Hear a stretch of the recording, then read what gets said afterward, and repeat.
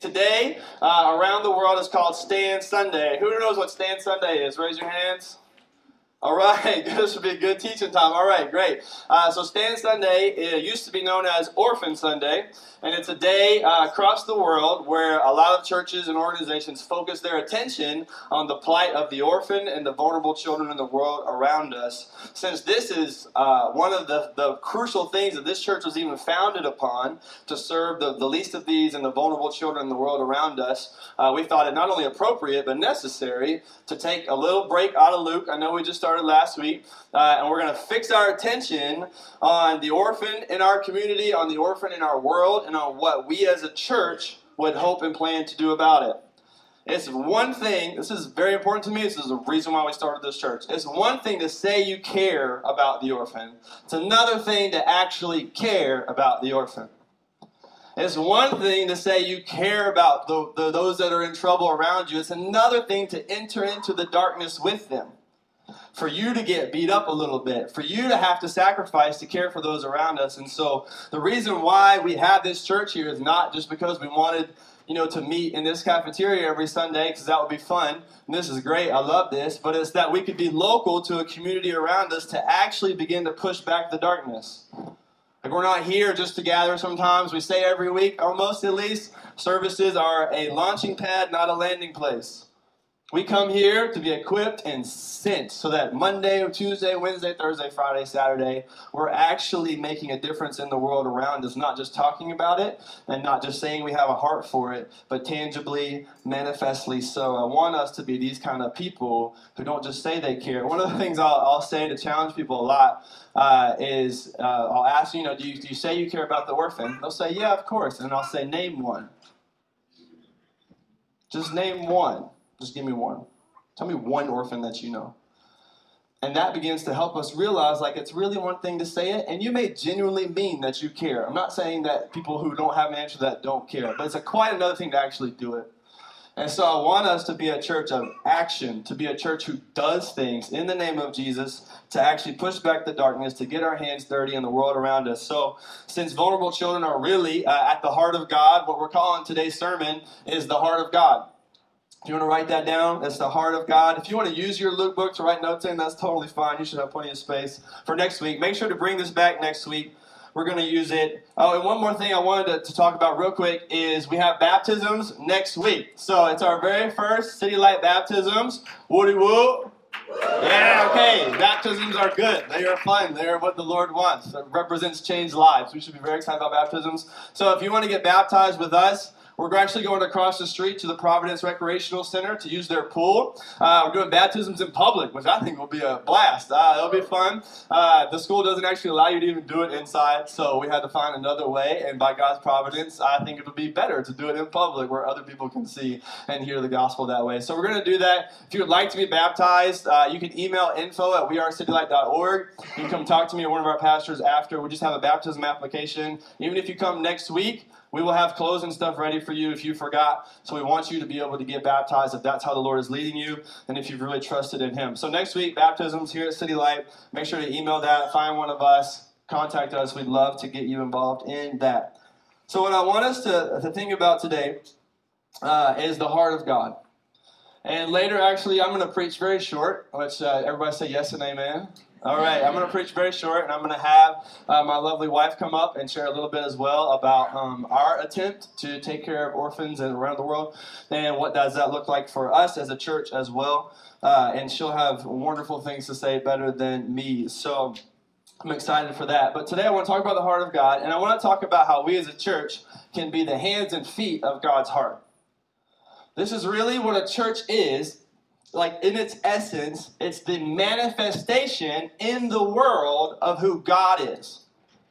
And God has a heart of love for His people, and especially a heart of love and defense for the most vulnerable. So the question as a church, if we want to be a real functioning church the way God has designed, is how can we be the hands and feet of God's heart?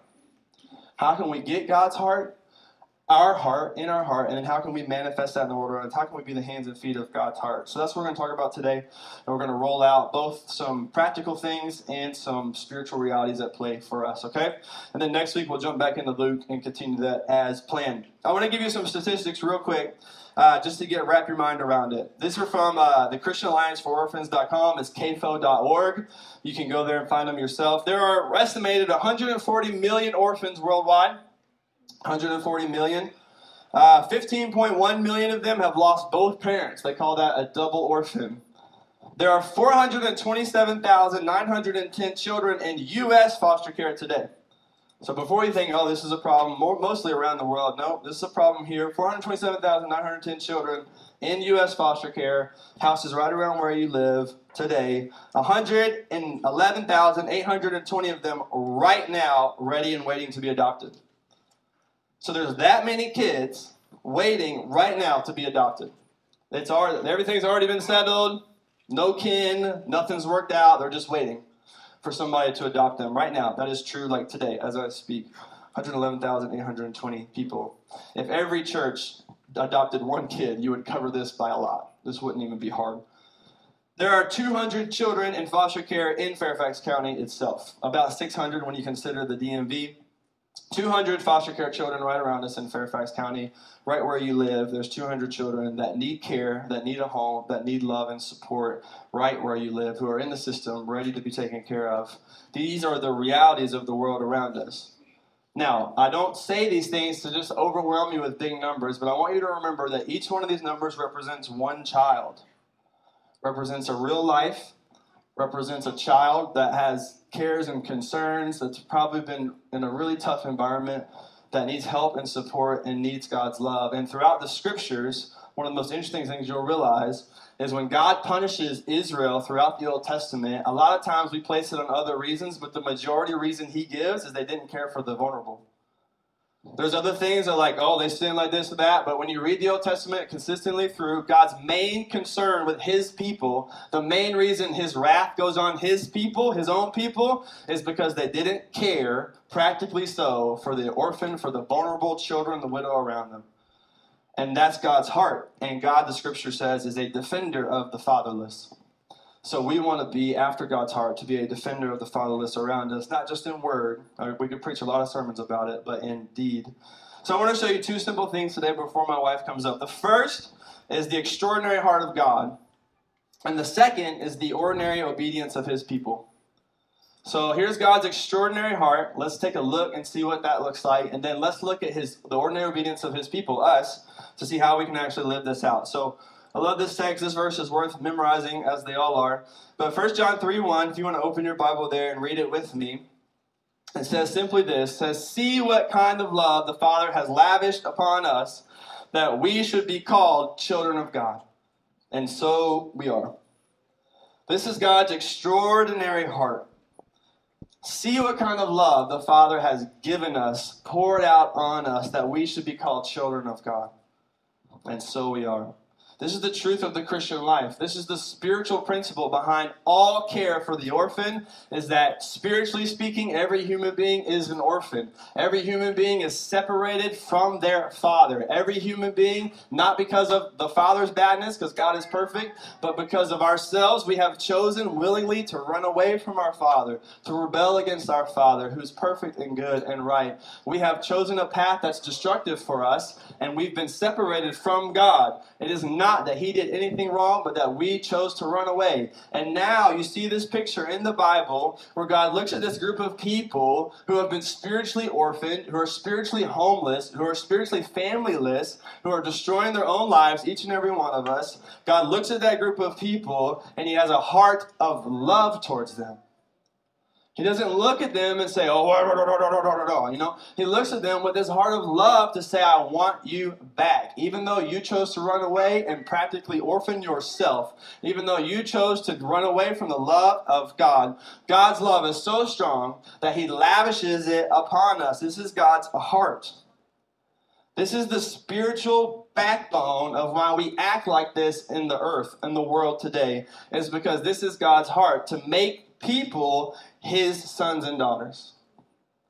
This is what God is doing in the world. All across the world, God's main purpose in the world is to take people that are spiritually orphaned from Him, spiritually homeless, destined to be separated from God forever because of their own sins, and to go after them through the death and resurrection of Jesus, to show love, to show compassion, to be quick to give mercy and grace, to gather this group of people back into the family of God and call these people who were once orphans to call them sons and daughters.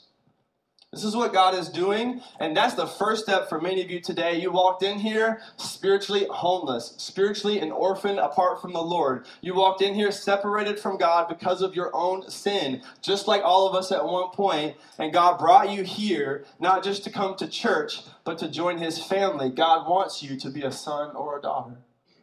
God wants to bring you into His family. This is God's heart. This is what we have to see. And the Bible often says, man, that God's anger is but for a moment, but His grace, His love, His mercy lasts forever. That God prioritizes mercy over judgment.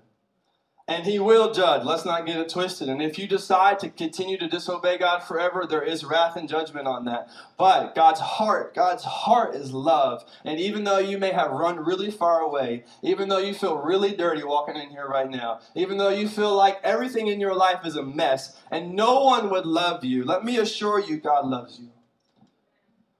Let me assure you, God wants you to be a son and a daughter.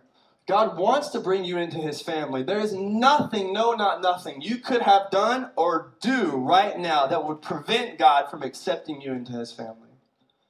If you would simply turn to Him from your sin, trust in Jesus, His life, death, and resurrection for you, that is simply all you have to do to become a child of God. You don't have to earn it. You don't have to deserve it. You don't have to work for it. You just become it through faith in Christ.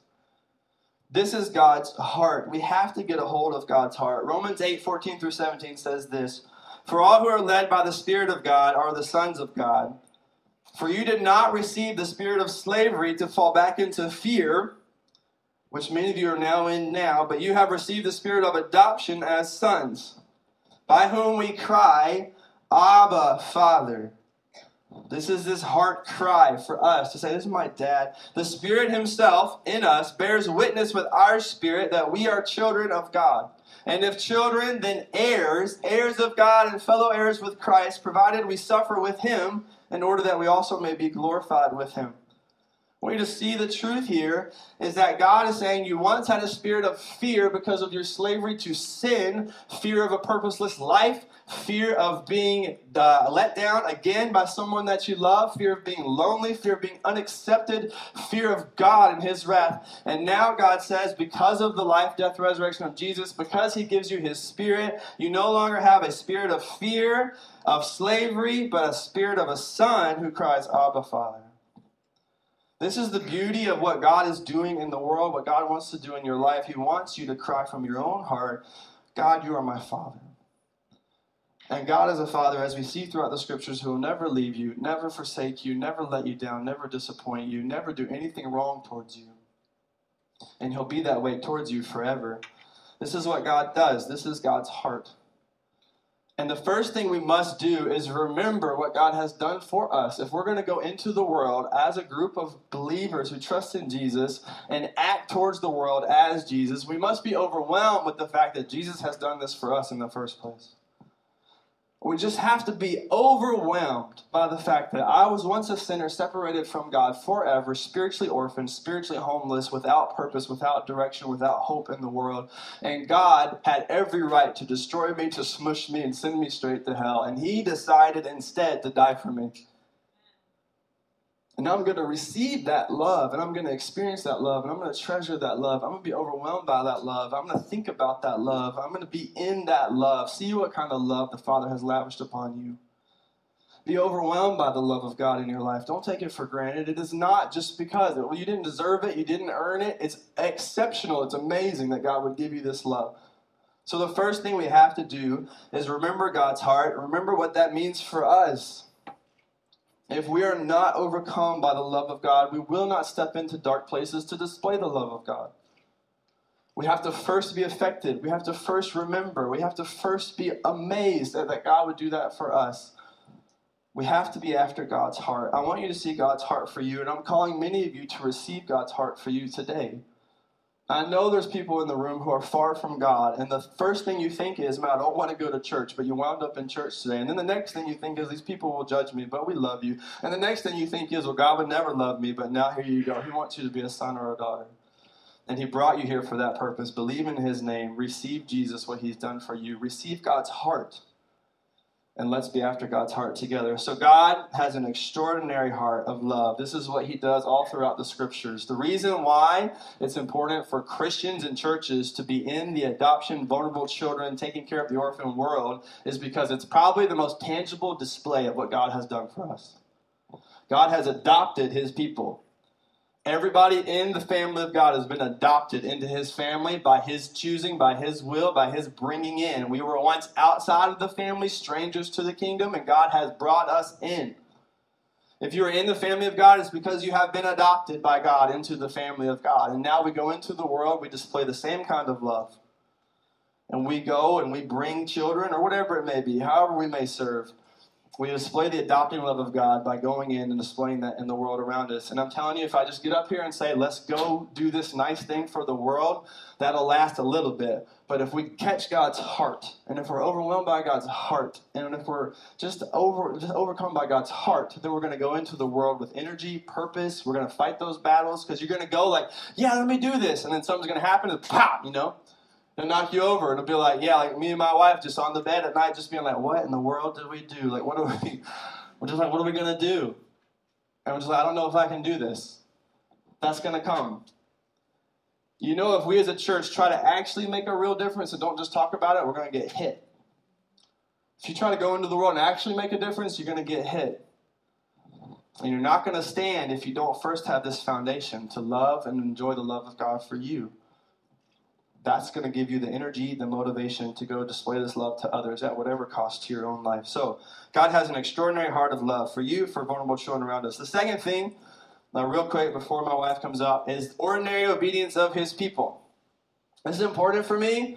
I feel like my calling in at least my little foster care adoption world that I live in is to demystify what people think is the special calling of people who do that. I could never do that. I would never, I don't know how this must be a special call of God. And I feel like that's everybody's easy way of saying, I don't want to do that. And I want to demystify all the time. There is no special call for those who take care of orphans. You don't need some divine revelation. God doesn't need to write anything in the sky. You don't need to have a special heart for it. It's biblical. It's something Christians do. I want to demystify this specialized calling. Let me show you two texts that got me and my wife into the vulnerable children world, specifically through foster care. These are the two texts that did it for us, along with lots of other things. Obviously, it's not this simple, but let me show you the two. One of them you would obviously expect. James 1:27 says, religion that is pure and undefiled before God and the Father is this, to visit orphans and widows in their affliction, to keep oneself unstained from the world. So that's the first thing. Pure religion is defined by God as someone who cares for orphans and widows and pursues a holy and pure life. Now, you can't do these things to earn God's love. Remember, that's not possible. He's not saying if you care for the orphan and widow, you'll be accepted by God. The only way you get accepted by God is trusting in Jesus. He's the only perfect one. But he is saying that real religious devotion, real religious fervor, a heart that really loves God, displays itself in particularly two ways: care for the most vulnerable people in the world, which are orphans and widows.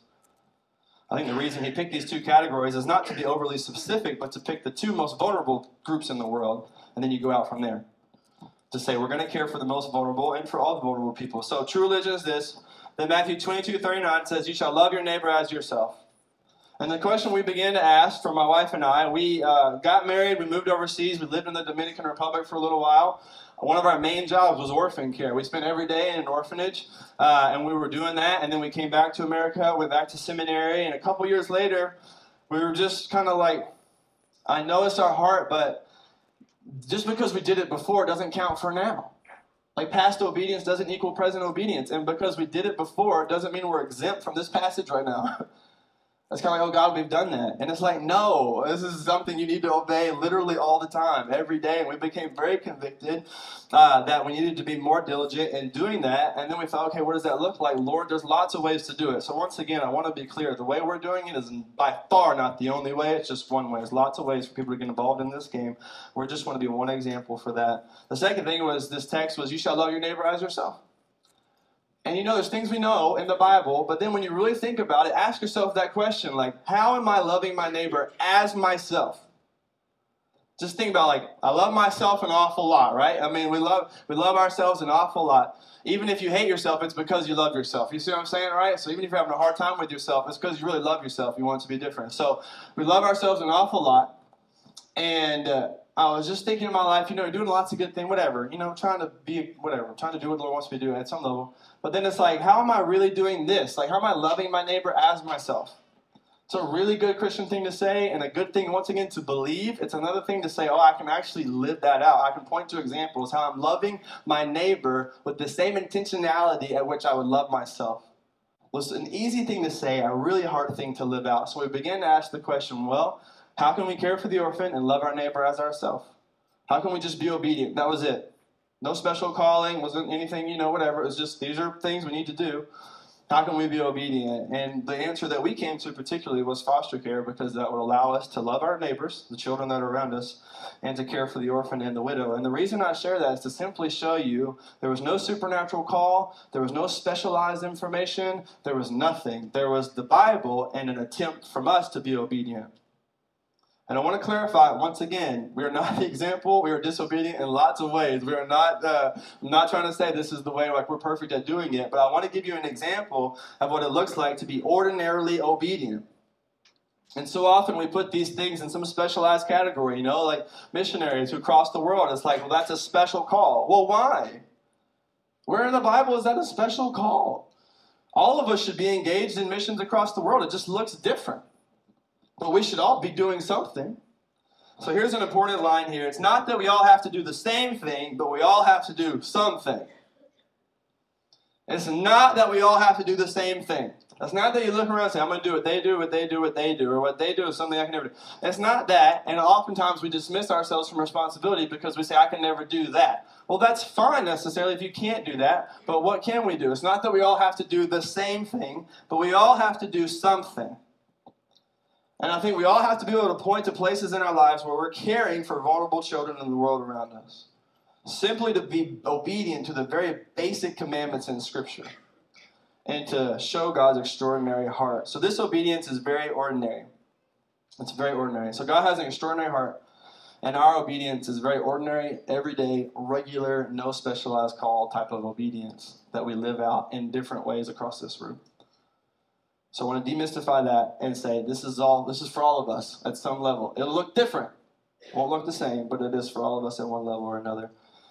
And just to give you a quick story, one of the things that encourages me about as soon as you step into this world is the spiderweb effect of things that begin to happen, like here, there, and everywhere. So one quick little story is my oldest son. He was foster care for us for a while, and then we adopted him last year. And this was maybe a year ago or so. When he would get on the bus, he had these two ladies that were his bus drivers and bus attendant or whatever. And one day he comes to me and he tells me that the lady, her father, I think, or mother, her mother was sick. And he told her that my dad's a pastor and he can pray for you.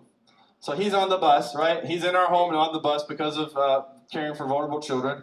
And now he's telling this lady who's on a bus who I would never have met that his dad can pray for you. He's a pastor. He just had that category in his mind. And he said, yeah, I can do that. So the next morning when we went out to the bus, I had completely forgot about it. And he was like, hey, Dad, this is the lady. I want you to pray for her. And I was like, oh, great, that's right, great. And she was super nice. She was like, yeah. And I asked her, and she had grown up Hindu, and she was currently a Hindu and didn't really know the way of Jesus. And I was able to explain that to her and just pray over her mom in Jesus' name. And it was this interesting moment where it was like, man, like the spiderweb effect of that conversation being a result of a totally different step of obedience. And I want you to see your life lived out that way, is if you do one thing, God's doing a million things. That's very encouraging. With every one thing you do, God's doing a million things.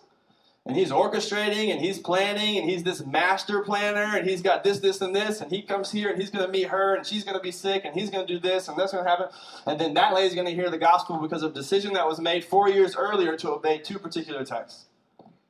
And once again, please hear me. This is not because I'm a pastor or special in any way. This is very ordinary, everyday type of obedience that creates these kinds of things that we all are not only commanded to live out, but have a special power to live out. This is why God gives you the Holy Spirit. There's no specialized Christians. We all have the same Spirit. Same power, just different roles. And God wants to do this spiderweb effect in your life. With every step of obedience you take, there's a million things that God is doing and working out that you get to participate in and be involved in. And it's a thrill. When I remember reading through the scriptures the other day in Acts 9. And I shared with everybody last night the story about Dorcas, but there's a story before where Paul gets converted. And there's a guy named Ananias who God calls while he's asleep, or he gets like a vision. God calls Ananias, he speaks to him, and he says, I want you to go to Paul, and I want you to pray over him that he would be able to see, and then tell him what I'm telling you. And Ananias is like, I don't want to do that. Paul's a murderer. Like, he's literally murdering our people. What are you doing? You sending me on a death trip? Like, what are you doing? I love that God doesn't give him any explanation. He's like, just go, and he's like, okay, And he goes and he prays over Paul, and Paul, his eyesight comes back, and then Paul goes to share the gospel all across the world and do what Paul did. And the question I ask myself is, why in the world did God call Ananias to do that? And he blinded Paul. He sent Paul to a house. He called Ananias, who had to take a couple days to get there. And Ananias simply prays over him and then basically passes him off to somebody else. And you never hear about Ananias again. And the question is, why in the world was Ananias a part of this story? God didn't need Ananias. He could have just blinded him and then given him a vision to heal Paul there and said, go on your merry way. This is what I'm telling you. Why in the world did God use Ananias? And it's simply because God wanted him to be a part of what he was doing in the world. God wanted to encourage him that you take this step of obedience. You prayed over Paul. Now watch what Paul's going to do. Watch what I'm going to use Paul to do, and now you get to be a part of that. Instead of standing on the sideline. He simply called Ananias because he loves him and he wants him to be a part of what God is doing. That's the only reason. He didn't need him. It was just quick. I just was really struck by the fact that Ananias is so irrelevant apart from the fact that God loves him. This is the only reason that he would have done it this way. The only reason. I can't think of any other reason that he does it this way. And I want you to encourage you with that. God is calling you to step into something because he loves you. He doesn't want you to miss out, man. He wants you to take one little step and let God do a million things that you can never do with your life. But your little step and little act of obedience and little resources and little thing, God takes the loaves and fish and he multiplies. And that's what God wants to do in your life is take your little loaves and fish, little boy bringing your lunch. This is what we all are, We're like little kids bringing this little Lunchable to Jesus, saying, Lord, do something with my Lunchable. And God takes the Lunchable and he makes a feast out of it. And that's what God wants to do with your life, Give Jesus your Lunchable, all right? Just give it to him. Let him use it. So as we talk about let's go change the world, it isn't just that the world needs change. It's that God loves you. He wants you to participate. He wants you to live a life that matters. And he wants to take the little thing you think is small to have to offer and do great things with it. And you don't have to be a pastor, a missionary, somebody on staff, or any of that stuff. This is everybody's obedience and everybody's opportunity to make a difference. And we all have that.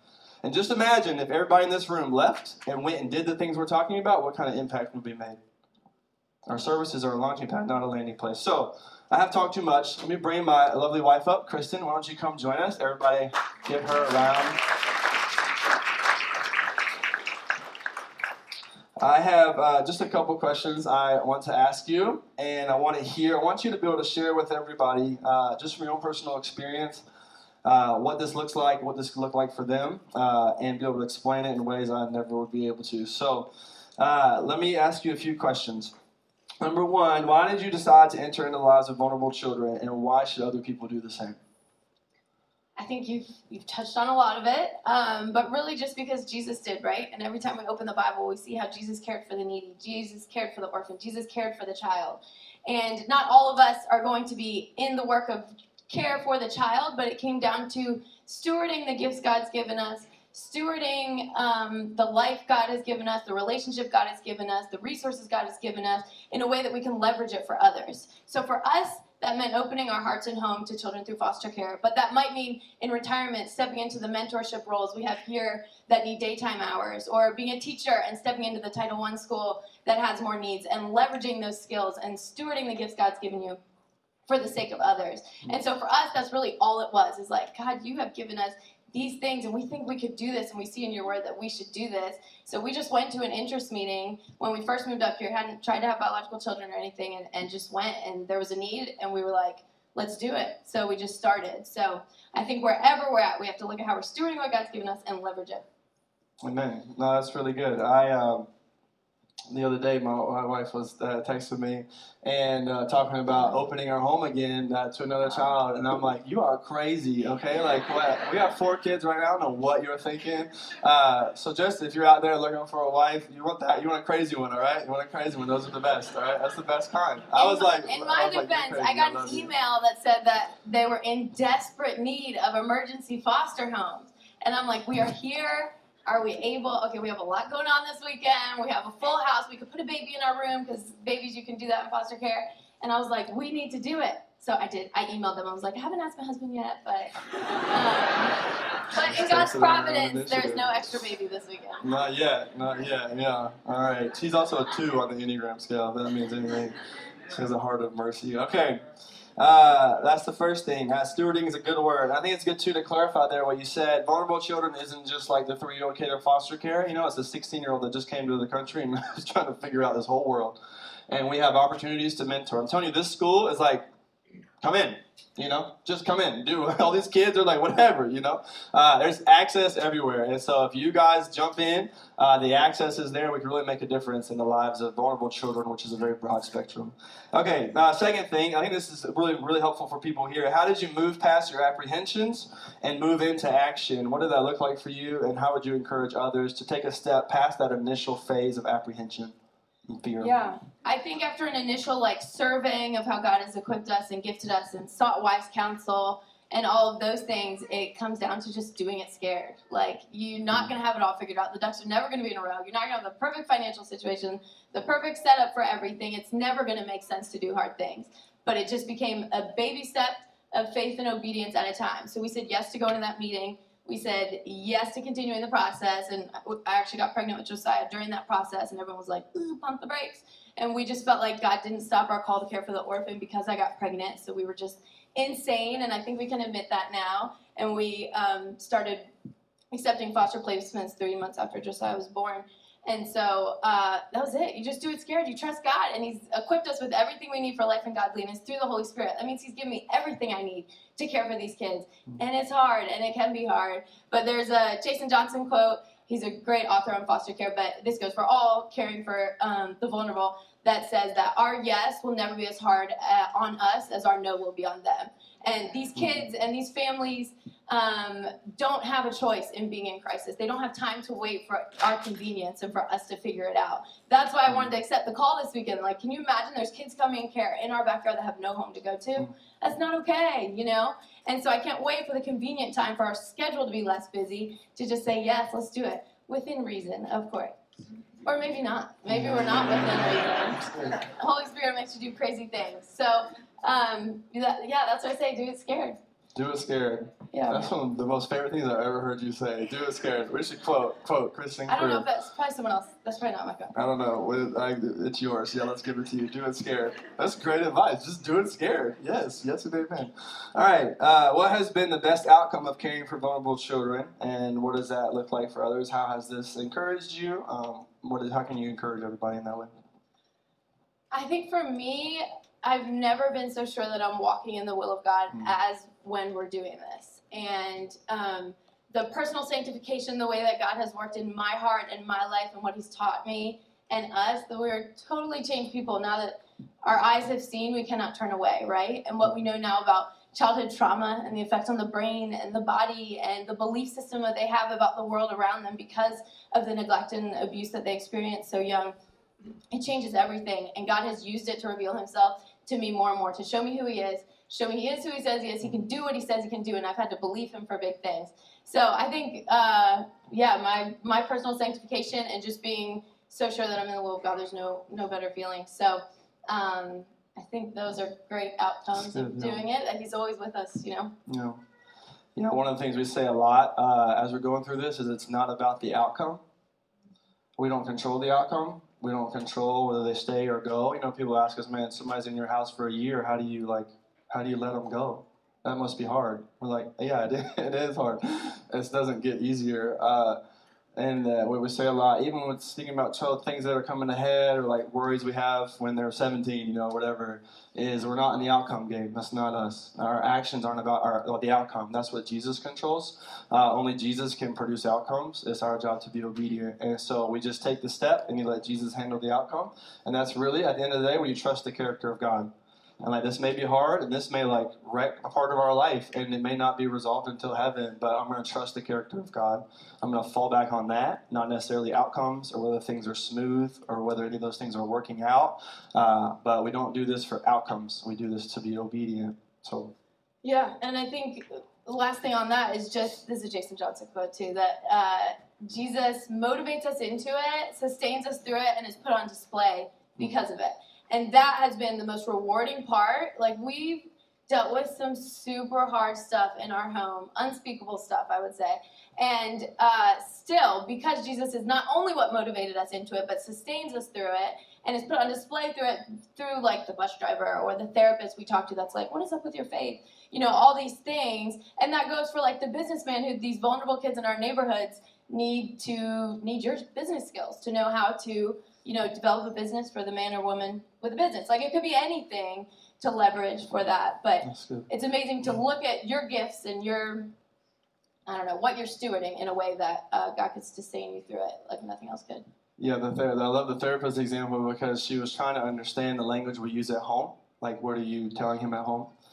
And she didn't really have categories for sin. I was like, when he does something wrong, we try to give him the sin category. God loves you, but this is called sin. And that's what separates us from God. That's why we need Jesus. Trying to create that language at home. It's not just that you did a bad thing. It's just called sin. We all have sin. That's why we need Jesus. So, and she was trying to understand that category. And she was like, well, just tell me, what is sin?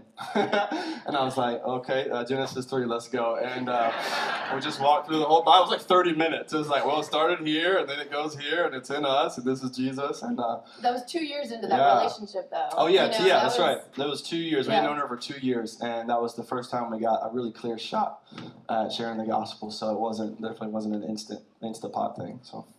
Yeah. Okay. Good. Like that. Yeah. Okay. All right. Instapot. We did need one of those. Okay. So tell us about our new partnerships then in light of our attempt as a church to live this out. Okay, so what I'm super excited about, and we'll have to tag team, you can tell the plan, is that we get to start now. We get to care for the needy in our backyard now, the vulnerable, all these words we're using. And God has really just provided partnerships for us in ways that we couldn't. So we have 2 we're focusing on going into, and we have these continuous stuff like mentorship programs, Young Lives for teenage moms, all these things going on. And for the Thanksgiving and Christmas season, we are partnering with Falls Church High School right here that has identified 50 families that don't have food for Thanksgiving that we're going to provide for. And I got in connection with Prevention Services for Fairfax County. They work with families who have had investigations open for abuse and neglect, but the kids haven't been removed, so they're trying to keep the family intact, which we're super passionate about. And also some kinship care, foster families, just really needy families that are at risk for staying together as a family. And they have identified lots of families who also need food. So we get to leave here and he'll tell you the plan of what we get to do. And I think we should just pray over each can we buy, what God wants us for our next step of faith and obedience, or each delivery we make that feels inconvenient or hard or not worth it, that we see what we're seeing today in all those steps. So you can share the plan. Good. Awesome. So I think it's good to remember everything we basically do at the end of the day trickles down to serve vulnerable children. So if you help, establish financial stability and start businesses, what you're doing is helping to create financial stability in homes so that they don't have less crises and can hopefully begin to really live that out safely. As we mentor, right, you're beginning to develop young adults into people that will raise kids, whatever it might be. So you got to think holistic in terms of, it may not always be, the 2-year-old down the street, which it will be, but almost anything we do to serve the community creates strong foundations for the community itself so that they can prosper and do well in their hopefully relationship with the Lord as well is what we really want to see. So with that in mind, we have a couple of things that we're doing for the families around us. So remember, foster care and adoption is a great thing for us to step into. The better scenario is for kids not to need that at all. The best scenario is they don't get in the system. The best scenario is their families are healthy and following Christ and flourishing in their lives. So that's what we want to do. I want you to remember it that way. It's not just stepping in, but as Jason, what's the name of that Jason Johnson book? Just so Reframing Foster Care. He has a bunch, but Reframing Foster Care through the lens of the gospel is a great one if you're considering. Should write that down. Reframing Foster Care through the lens of the gospel. If you look up Jason Johnson, he's probably the primary resource for us on learning about these things. So Jason Johnson.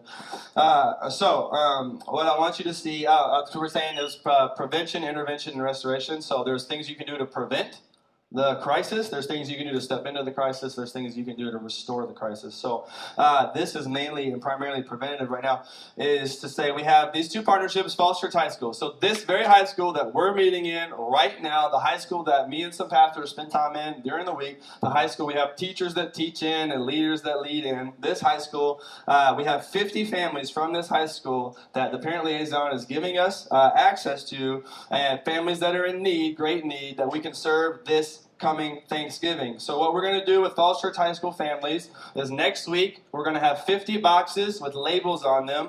What we get to do, which is unusual, is deliver it directly to the house.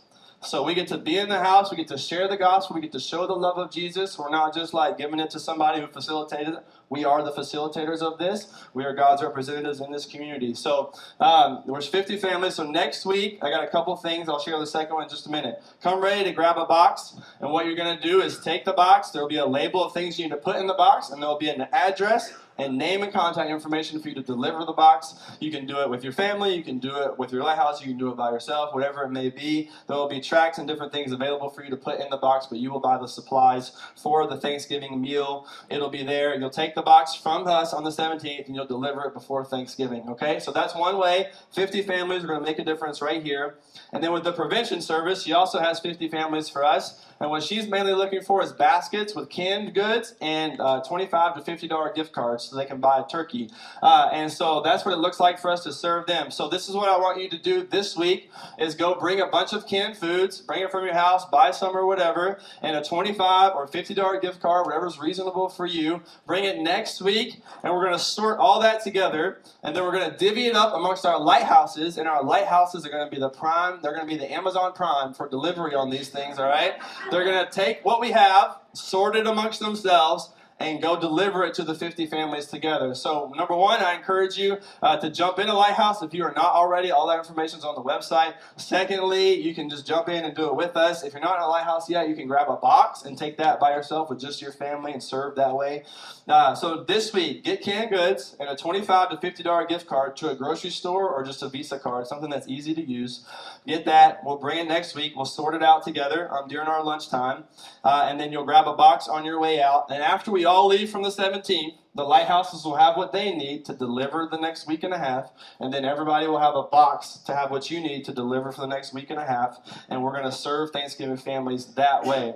And then secondly, for Christmas, I just want you to mark the date, December 14th. On December 14th, we have two things going on.